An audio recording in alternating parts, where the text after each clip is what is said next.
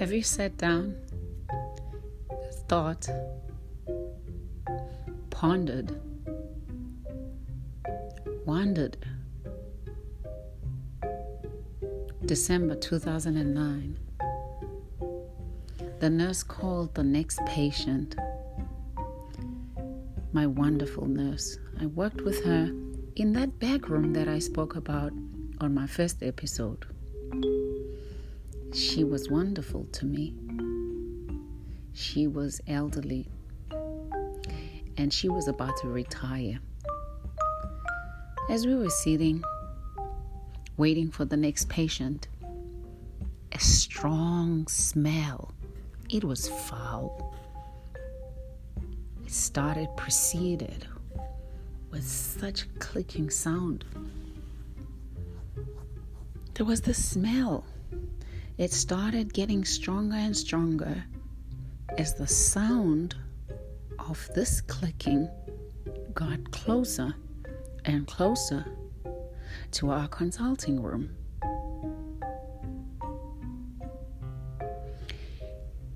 It was kind of unfamiliar smell because I've smelled so many smells before. It was like a rotten meat that had been stored in the heat and was infested with all sort of microbes that you can think of. The smell was so strong. But I was taught patience and calmness. You gotta be calm in difficult times. But my nurse, Mrs. Simlumgwani, was such a wonderful nurse. Nice, short, very funny, full of jokes. We laughed a lot in the consulting room. We had so much fun. I don't know where she is now. This was in Pietermaritzburg, Durban, South Africa. My name is Dr. Thandeka Mazibuko.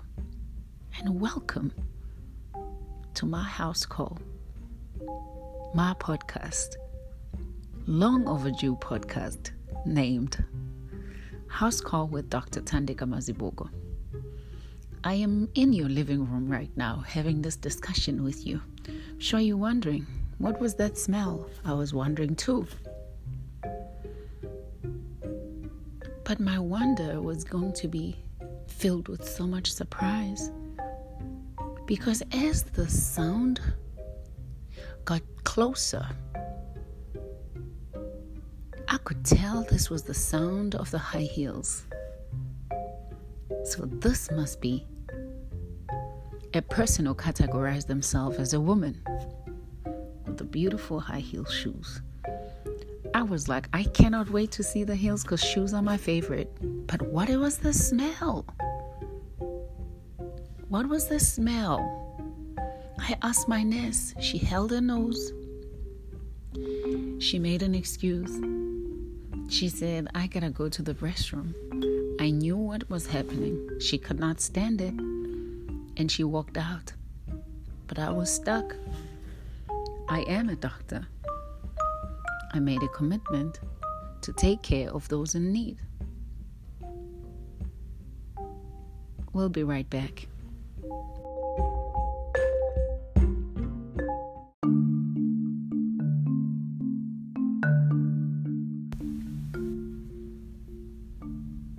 It was silent. There were no buses, no trains.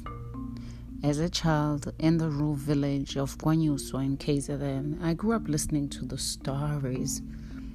We sat by the fireplace and listened to our great-grandmother. Umachonco was a wonderful woman. This is my the mother to my grandfather. I grew up watching her. I did not meet my grandfather, but I knew my great-grand. She was tall and beautiful. She told amazing stories. When I went into oncology, I soon realized that listening is a central part of patient management, and storytelling,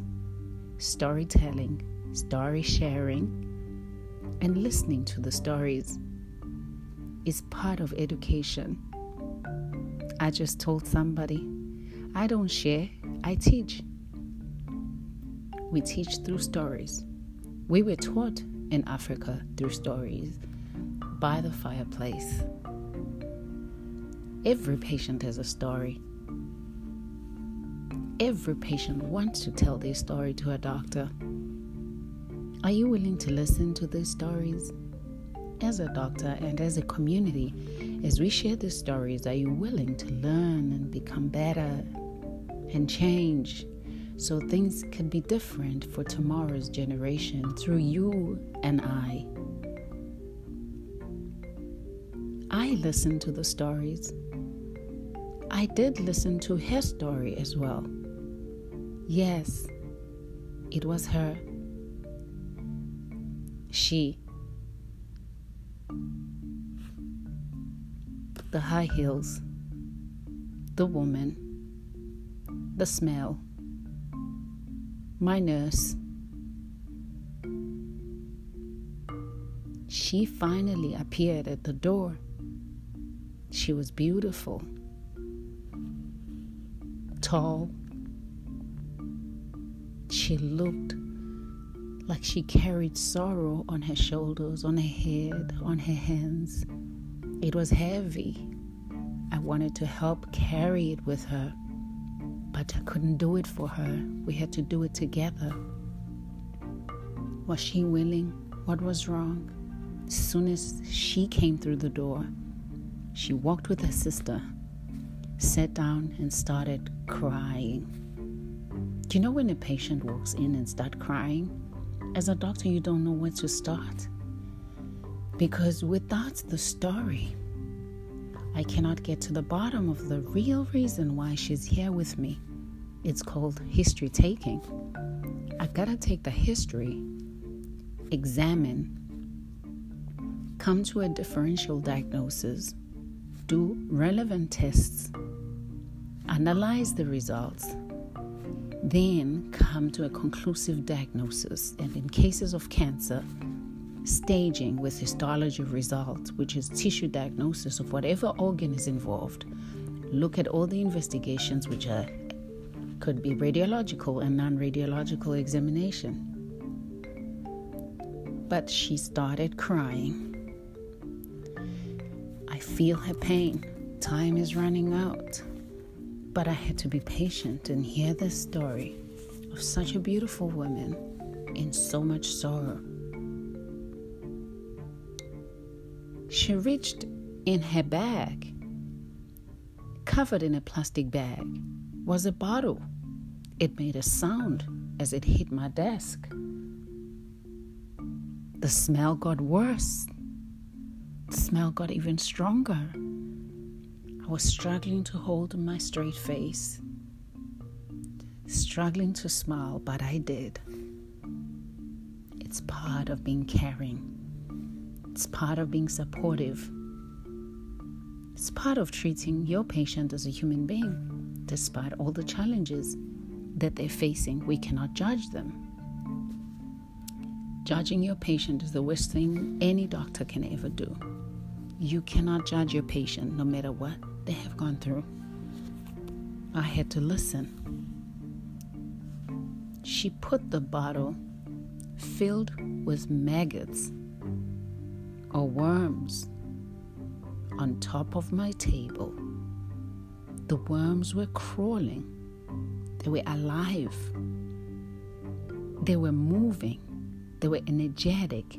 They were big and fatty. They have been fed well. What is this? I asked myself. This is 2009, right in the beginning of my training in oncology. What is going on? I asked myself. Why is this woman bringing a bottle of worms in a consulting room and she's crying and not saying anything? Then I was taught inspection. I looked at how she walked in. She had a left hand holding the left breast. Could this? I stopped myself from thinking the worst. I could not even imagine it. She was too beautiful. She was too young. It's impossible, I thought. But nothing is impossible. That's what I always say. his sister started speaking. She could not speak. She was hysterical. She told me, my sister was diagnosed with breast cancer. As she said that, I had already seen the stain in her left breast. The shirt was becoming yellow.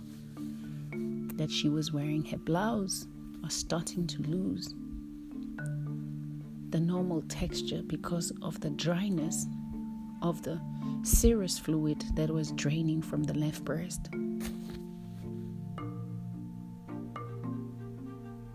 I grew up listening to the stories, but I had never heard such stories before. I'm sure you've never heard of stories like that too. But this is why this podcast is important. House Call with Dr. Thandeka Mazibuko. Because these stories, I cannot die with them. She was a young 33-year-old with 4 children and a wonderful husband. The husband was sitting downstairs. He refused to come and see the doctor. He was a taxi driver. It's an African thing. Most men don't want to be involved in their health care. They don't want to be involved, the traditional man, in delivery of children.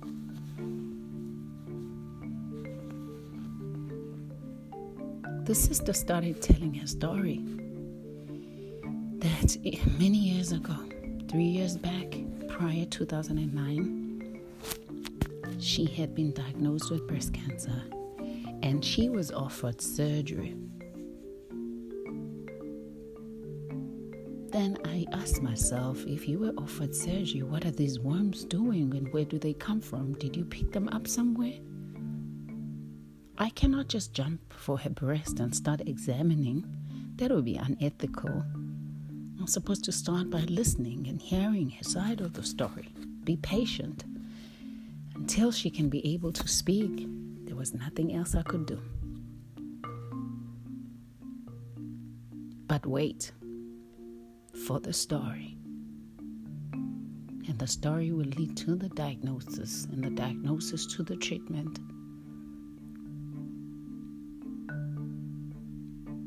She said, with a very squeaky voice, I realized that the foul smell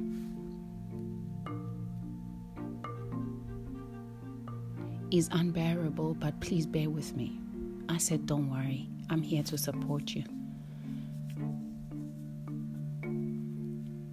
When she was diagnosed with breast cancer, she was booked surgery. She came for surgery.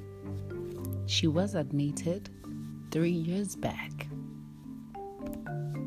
from 2009.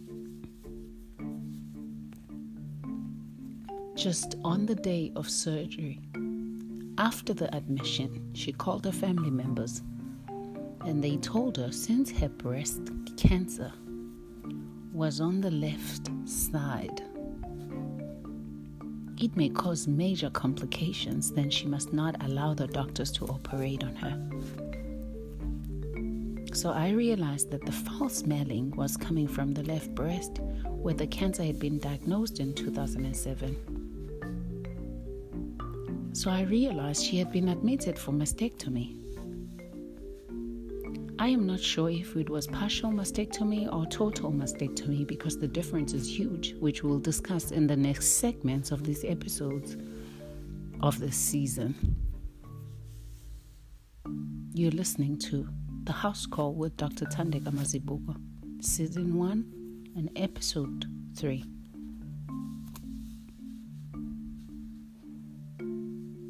She had heard that the left breast could not be operated on since it's close to her heart. I don't know what fed the community that information. That's because the breast is on the left, then it's close to the heart. They seem to believe there's a vein connecting the heart to the breast, and if you remove the breast, you will be cutting that connection and your heart will stop pumping. I don't know where that comes from, but it is her reality. She had heard that the left breast could not be operated. If it were removed, her heart will stop pumping and she would die. Really, she believed that. It is the effect not just of illiteracy, but a lack of education of healthcare in our community, especially the Black and brown community.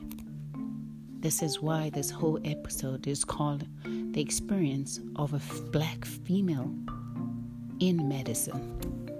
Because as Black females, we are treating a lot of challenges and facing a lot of challenges in our own community, where we live, where we reside, with the people we live with. She ran to save her life from doctors who were saving her life.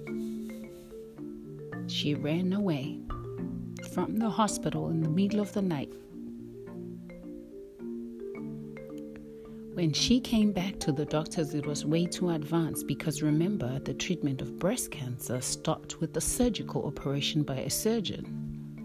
And that's a long waiting period. And then before you come to me in radiation oncology, she had to be seen by a few doctors before coming to me. She should have not been able to come if she had allowed the surgery to take place 3 years ago. At that time when she came, she was begging for help.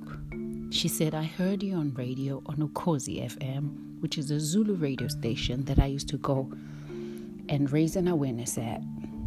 She heard me speak and she was delighted, and she felt that there was hope because it was someone who looked like her, who will understand the challenges that she was facing. Yes, I did. I understood. I did a lot of cancer awarenesses in the rural community, and I knew the challenges that are faced by our community, especially from the apartheid era in South Africa, where our community was neglected. Our community was not serviced well medically, and they had to travel a long distance to get the health care that they required.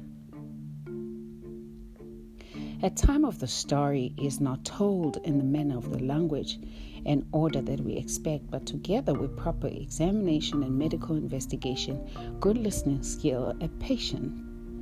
You need a little bit of patience and compassion. We end up with the full story leading to appropriate treatment and care. Our patient will not tell us the story that we were trained in hearing, but we have to use our skills, patience, and compassion in gathering more facts into what we hear, what we see, and what's in front of us. We've been trained to take the story, combine it with the physical examination and all other investigations to come to some kind of a story that makes sense. You agree with me that right now the story does not make sense at the moment. It's all puzzling. I needed to do the examination.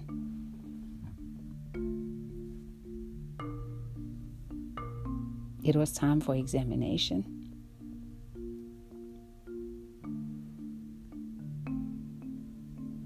Examination began. I had to ask her to go into the examination and ask for a permission to see her breast. Some patients will refuse. It's their right. You cannot force them. But we can only cancel a request and advise. She agreed. On examination, the blouse on the outside was filled with a stain that you can clearly see, and it was foul-smelling the moment I get closer. And I had to unbutton with the gloves, obviously, and we always had to wear a mask at all times and an apron because there were a lot of juices that we saw in the lesions, the cancer lesions that I felt and saw every day. Removing the blouse, some part of the blouse was stuck in the breast itself. So I had to be very careful. As I moved it, it started bleeding, and as it bled, you could see the oozing of the yellow fluid, serous and clear fluid mixed all together. But what was surprising is the movement of the maggots inside. There were still more maggots over and above the one in the bottle.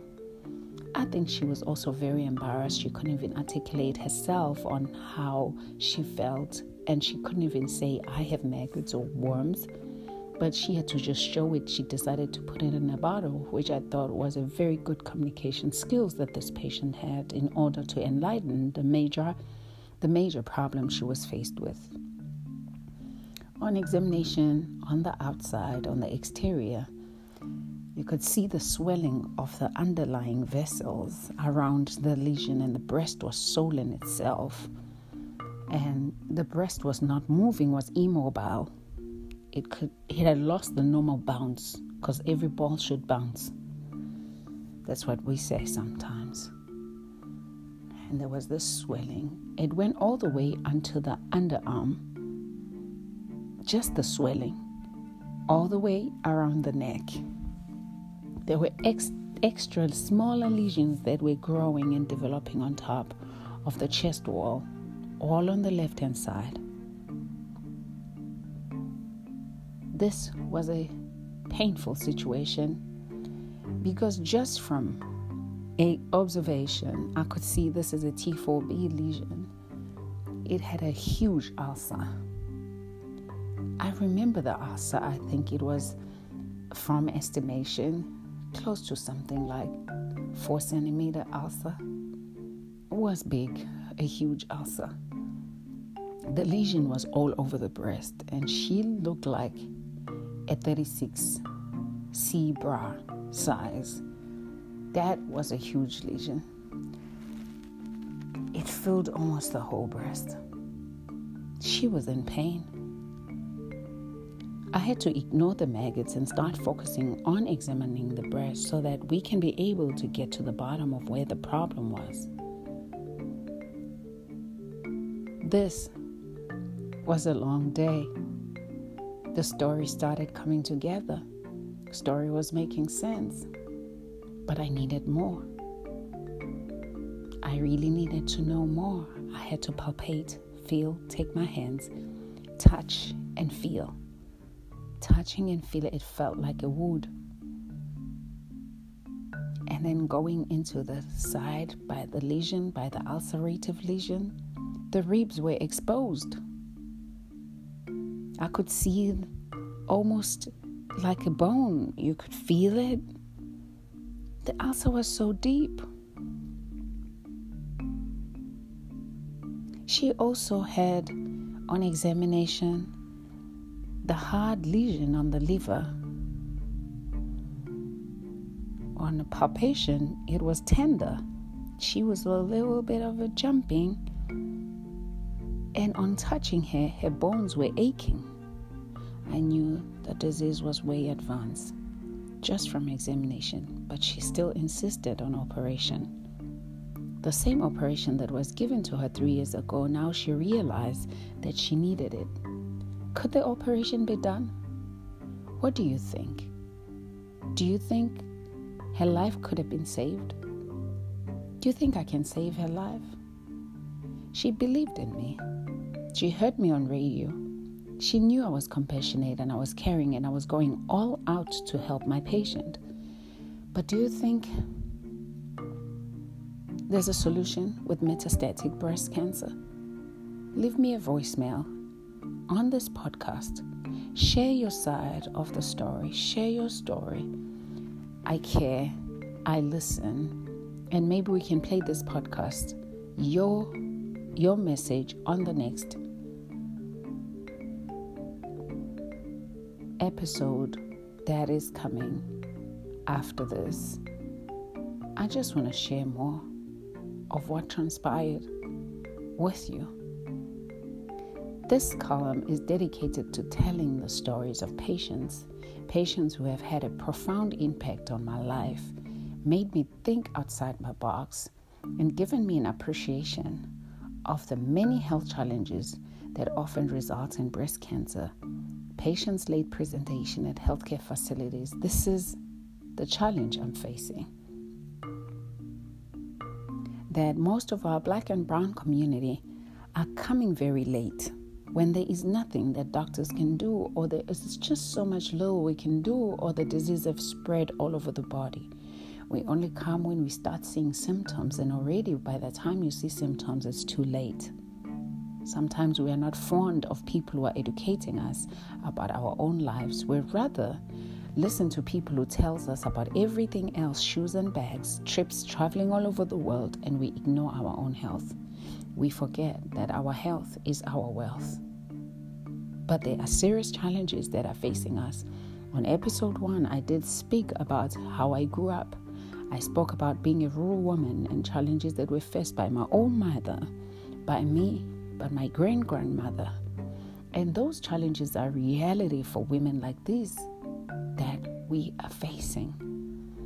We are facing major challenges that are inhibiting us from accessing healthcare, and we and our lack of knowledge have driven these challenges even worse because we continue to neglect ourselves, we continue not to eat healthy, we continue not to exercise. But our forefathers have done it before, so can we. We can eat as healthy as possible, and we can live a much healthier life without any major changes to our lifestyle. We will never be able to get a breakthrough in our healthcare. And remember, your health is your wealth. You can focus on all the money in the world and make all the money. If you do not take care of your health, it's a major challenge. Do you want to hear more about this story? Check me on the flip side after the break.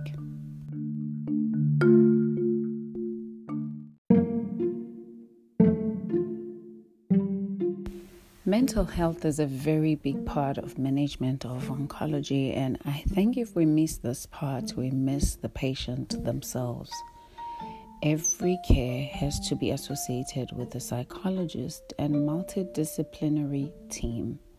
Without the multidisciplinary team managing the patient, we will not be able to fully manage patients that come with cancer-related or any other disease, like in this day and age where we're facing COVID-19, a coronavirus strain that is caused by SARS-CoV-2 is a major problem. It requires mental health as well. I do not think there's any other healthcare sector or management of healthcare disease that does not require mental health support structure.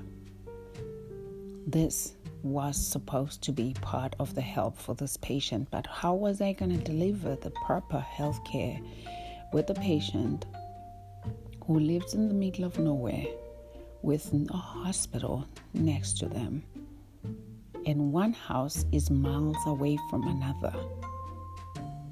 This I discovered at her funeral. Yes. Prescribed palliative radiation to the chest wall, to the left chest. Palliative radiation is helping with drying the lesion. It manages the tumor locally. Whatever the mass, if it's fluid, if it's draining, it was helping to reduce the serous fluid and the bleeding. It makes your life better. We don't want to palliate. We want to radically treat. There's a difference between radical treatment and palliative treatment when it comes to radiation oncology. When we palliatively treat you, it means we cannot reverse the damages that has already been done by the cancerous lesion.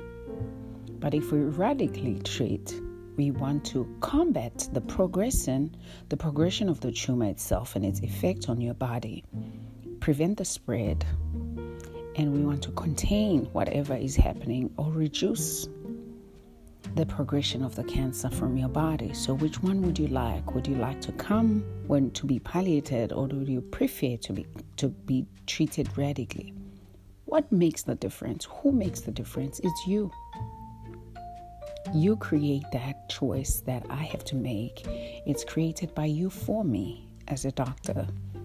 So when you come late, you are telling me, treat me palliatively. But when you come early, you are telling me, treat me radically. But systemic delays have caused patients who come were planned for radiation radically early stage, but because of poverty in the system, because of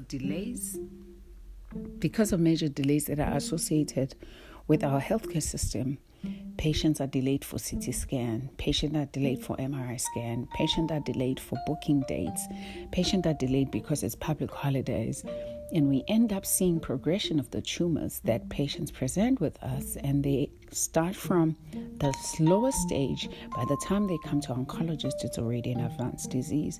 Can we prevent that? Yes, it can be prevented. If together the community, as well as the healthcare centers, as well as the governments work together, all the policies that I've written, if we can all make sure that the policies become reality for the patient, for my patient who's sitting next to me. This is the challenge. This is why on episode 1, I talked about being a Black female in medicine. And before I spoke about medicine, I went back into apartheid and the political structures that have led to Black and brown community members lacking healthcare and lacking treatment and lacking support. I'm sure you must have been thinking, oh, there she is boring us with the details of the apartheid and using it as an excuse. No, it's not an excuse. It's the reality. It's the history of our people. It's the struggle at the community level for people who are uneducated, not because they chose to be uneducated like my own mother, but because the system forced them into poverty and forced them into areas which are barren land, areas which are underdeveloped, areas that they cannot even progress. They cannot create job opportunities for themselves. They illiterate, and they have not been trained with the skills. They're using the general skills like plowing, but they're plowing the land which cannot reproduce because, as you know, in South Africa, people were moved from their land and they moved into areas of a barren land, places like Soweto. You cannot plant a lot of things in Soweto. You cannot be able, and people were squashed in one places. They were squashed together. There is no way to be able to plow or start any businesses with your hands if you don't have a land and you don't have a space. These are the real challenges that people are faced with. And this is the story of this woman. Illiteracy. She also delayed. She delayed a lot. She refused the surgery when it was booked for her. But why was that? It's because of the lack of knowledge, the lack of understanding. Her own community told her, if you operate your left breast, your heart is going to stop pumping. And why is it that our patients don't believe us? She was yearning to be seen by a Black person, but she couldn't find one. That's another problem. In our hospitals, we have our doctors, and sometimes we do not have time to explain all the details to our patients, or sometimes there's a language barrier, and that language barrier causes lack of knowledge for our patients and causes a major problem in the long run. When a patient will have to come with an advanced disease, when it's way too late for us to do anything. This is why from 2003, I've been preaching the same knowledge that early cancer detection will save life. But it's not only cancer. We've seen with COVID-19 how our community were careless and making fun and making jokes of COVID-19. I've seen some of my country sisters and brothers, queens and kings, playing around, joking around, creating costumes, which is very good. Fashion statement is amazing, but you cannot laugh at a disease and expect that the disease will be prevented. If you laugh at a disease or you don't take it seriously, it means you're not serious about your life. And when people start dying, it's the only time that we start learning. We should change our mindset. We should start preventing diseases before they occur and they kill and they destroy. You gotta prevent. Prevention is better than cure. And especially with COVID-19, we don't even have a cure. We don't have a cure for cancer. So we gotta use the preventative window period, which is very short. How do you do that? In your own house. You take your own hands and palpate and feel your own breast every day, once a month. After your periods, take 2 weeks after your periods, and you start your own self-examination. It's called self-breast examination. You take your own left hand, you put it in your right breast. You take the right hand, you put it on your left breast. You oppose. You take the opposite hand and put it to the opposite breast and make sure that you feel in a circular manner. You look at the clock on the wall. You go clockwise or anti-clockwise. You go towards the clock as the clock goes, or you go opposite. Imagine your breast as a watch, and it has the line and the signs of the watch, and then you go around and feel for your breast. That's exactly how you examine for your breast. You examine it in the shower, but you can also do it, especially people with bigger boobs. They need to be sitting down or lying down. Lying down is the best, because then you can have full control of your breast and move around with your hand. You need to feel a smooth nodule amongst the many rough, because your breast has normal roughness, which is like a sand, and there's a stone within the sand. So you're looking for that smooth stone within the sand. You're looking for a lump within the breast tissue. The breast tissue feels, I always taught people in all the cancer awareness I've done, think of a sand at the beach and the stone. This is exactly how the breast feels like. It feels nodular. A lot of people start panicking and say, I felt a lump. No, it's not a lump. You did not feel a lump. It's nodular. Your breast is nodular, and it becomes even more nodular during your menstruation. But there are also lumps that occur during pregnancy, during breastfeeding. And those lumps that are occurring during breastfeeding, you need to go and get them examined, because they may not be breast cancer. They may be just a lump, which is associated with breastfeeding and causing abscess formation, which is another pathology altogether and pathophysiology.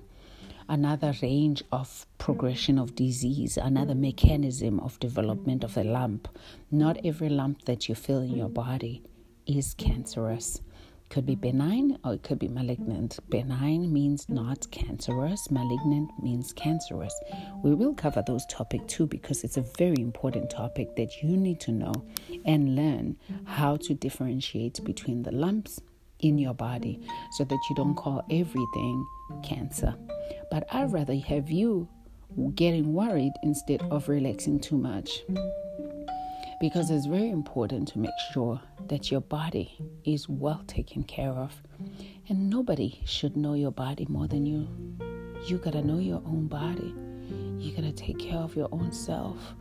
You gotta be able to make sure that you live a healthy life against all odds, against all challenges that we may be faced with. It is very important that we care for ourselves. Feel your own breast every day at home, and make sure that you are safe every day, and your health and your well-being is a priority. And take care of your health care. The major challenges that the patient was faced with are not just the challenges of her alone. This is the story that I found amongst many stories, but I wanted to share this story, and I called the article Asilalele. Let's listen. Asilaleleni, please listen.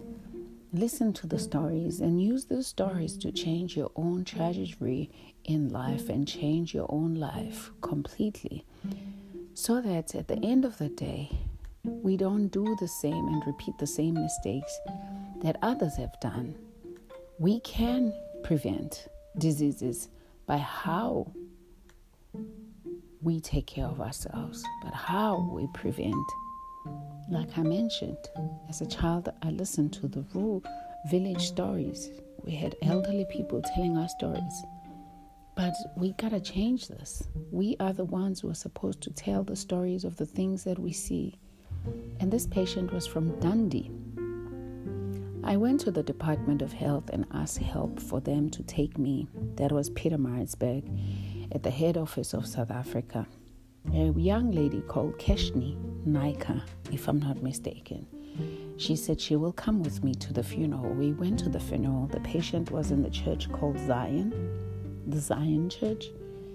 And you could see the knowledge was not there about the cancer. I spoke at the funeral. I don't usually go to patients' funeral because I believe that I should be the part of the change and prevention of diseases. It's no impact for me to be able to go to a funeral. I should make sure that people don't end up in the graveyard. But this patient, I wanted to go because I wanted to see where she came from and have a full understanding in order for me to come back and make more changes in my clinic. I went there to show the support, but also to see why kind of a community will tell a person who's very sick to deny health care. And as I was driving, I realized as soon as I stepped into that community why she thought the way she did. I realized that the problem is dating back into our challenges of having no healthcare knowledge. So she grew up in this village, went to the schools in this village, and the schools are like under the tree. There were small classrooms, and most of the class will study outside. It was really a poor, backward community and illiterate. In South Africa, millions of people have never heard of cancer and how deadly it is. Millions of people are still in denial. Millions of people are still not going to the doctor when they first feel the lump or feel something. I remember I had a patient who denied and said it's not cancer, it is a mosquito bite. I've heard a lot of myths and misconceptions, which we'll cover also in this episode or in the next episodes. There are myths and misconceptions that are causing major delays for community from coming to us. And this is the reason why we are doing this podcast, so that you know you can prevent and we can detect early the diseases. Millions of people present with lesions and they never get help. I was watching in one of the Facebook conversations, somebody says, how do I get rid of fever fast? My response was, we need to know what the cause, because if it's an abscess, you need to drain it. If it's a COVID-19, you need a test. If it's you cannot just say, how do I treat fever fast? Fever could be caused by many things. Many challenges are causing illnesses in our body, but we tend to ignore it. Maybe we ignore it because we grew up without access to healthcare. But when things are changing, we need to change our mentality, because even healthcare providers are dying of the same diseases that they are not even helping to detect their own body with the knowledge that they have. So we can create a lot of change. This patient taught me a lot, and I hope she taught you too. I wrote this article in 2012 and I shared it with the Breast Cancer magazine. And this is what was written. The majority of the patients are Black, illiterate, and poor. This was my conversation. And I requested that all the details be written down, because I knew this was a historical story that will forever be shared.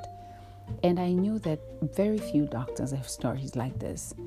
To complicate matters even further, they have a complex belief system based on culture, religion, and myths that are central to their understanding of medical condition. Traditionally, patients seek the cause of illness within the framework of indigenous beliefs, and cancer is interpreted as a conflict, particularly in social relationships.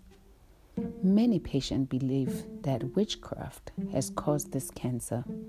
Sometimes they believe that it's a spell from the neighbor that brought this cancer. These were patients that I saw every day. And I made a choice personally to go into these communities and provide healthcare. So my interest was only in poor hospitals, in communities that are previously disadvantaged, because I knew I was very patient and I wanted to serve those communities, and I was serving intentionally with the whole heart, not because I was forced by the system.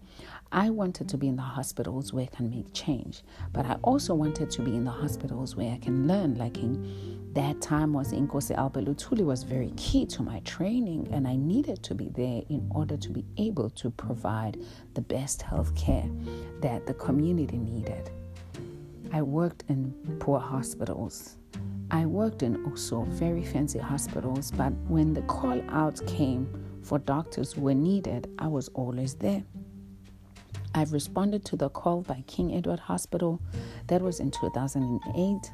When they did not have doctors, we were going to operate in obstetrics and gynecology at King Edward Hospital in Durban, South Africa. Reason for my responding is because I knew the salary was not enough and a lot of people wouldn't take it.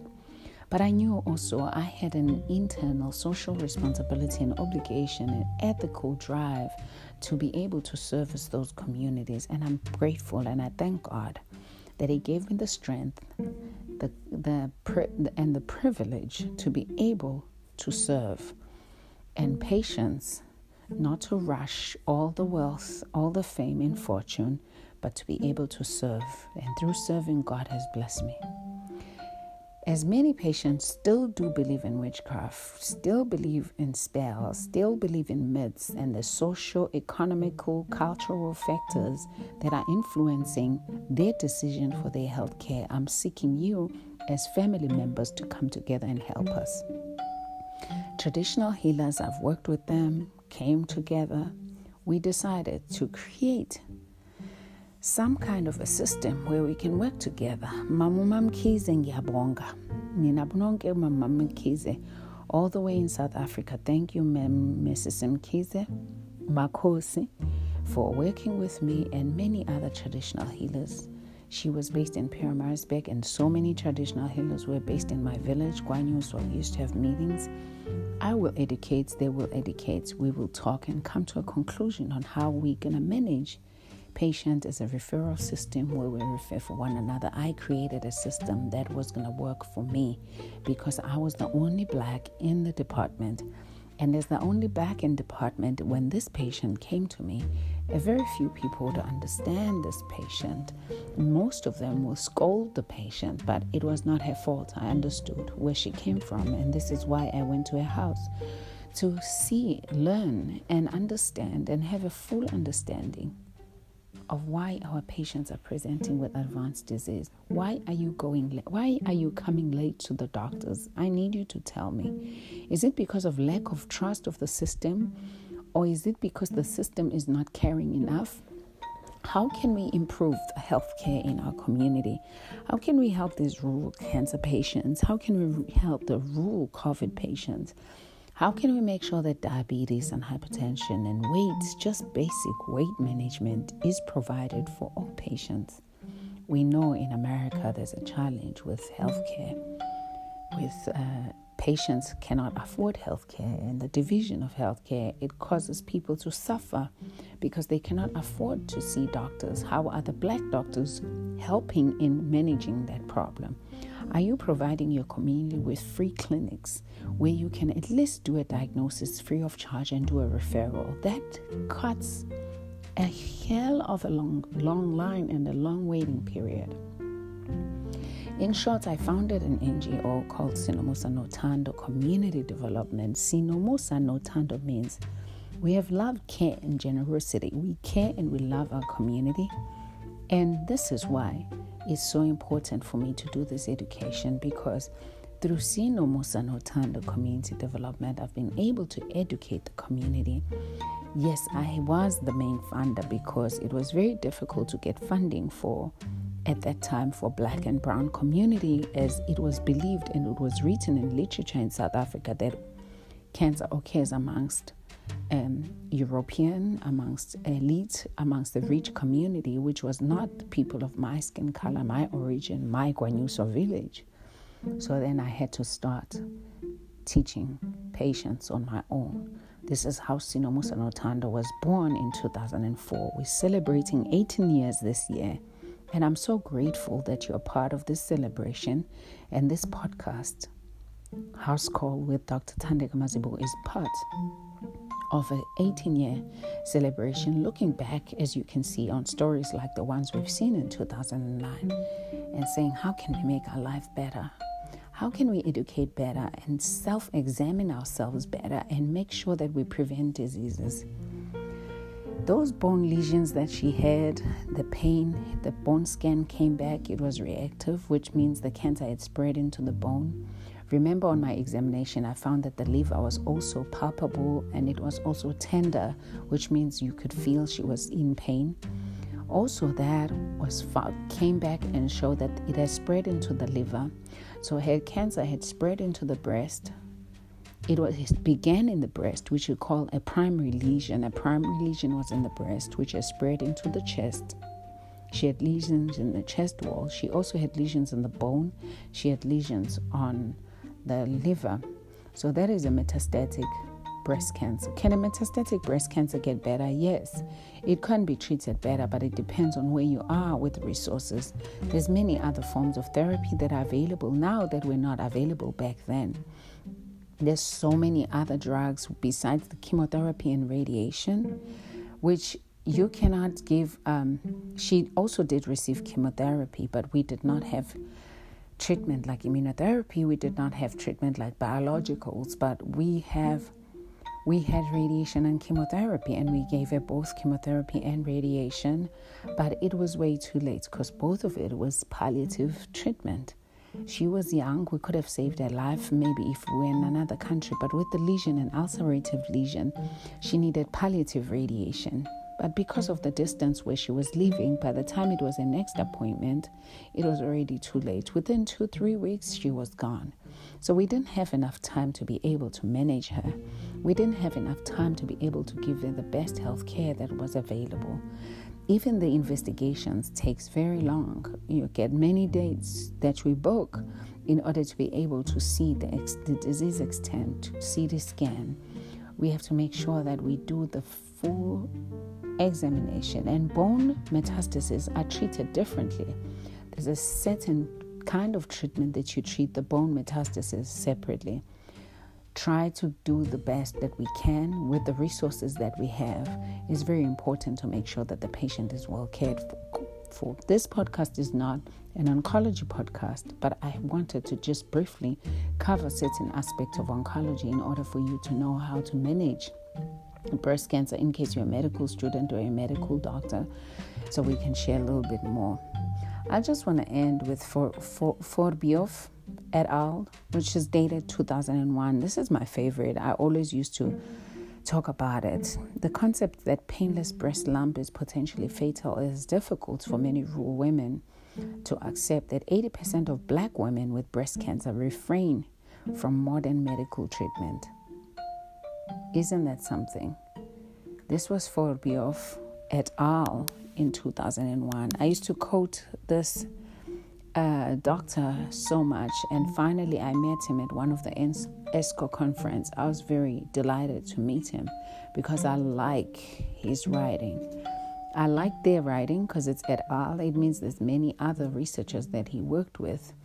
So he's done a lot of writing back in 2000, 2001, back in 2016.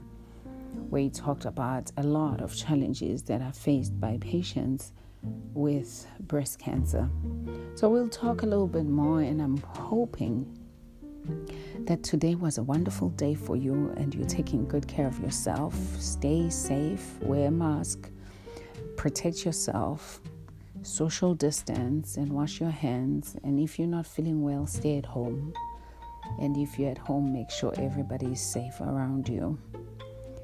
Remember, you are enough and you're very special, and your life is very important, and your children and your family needs you.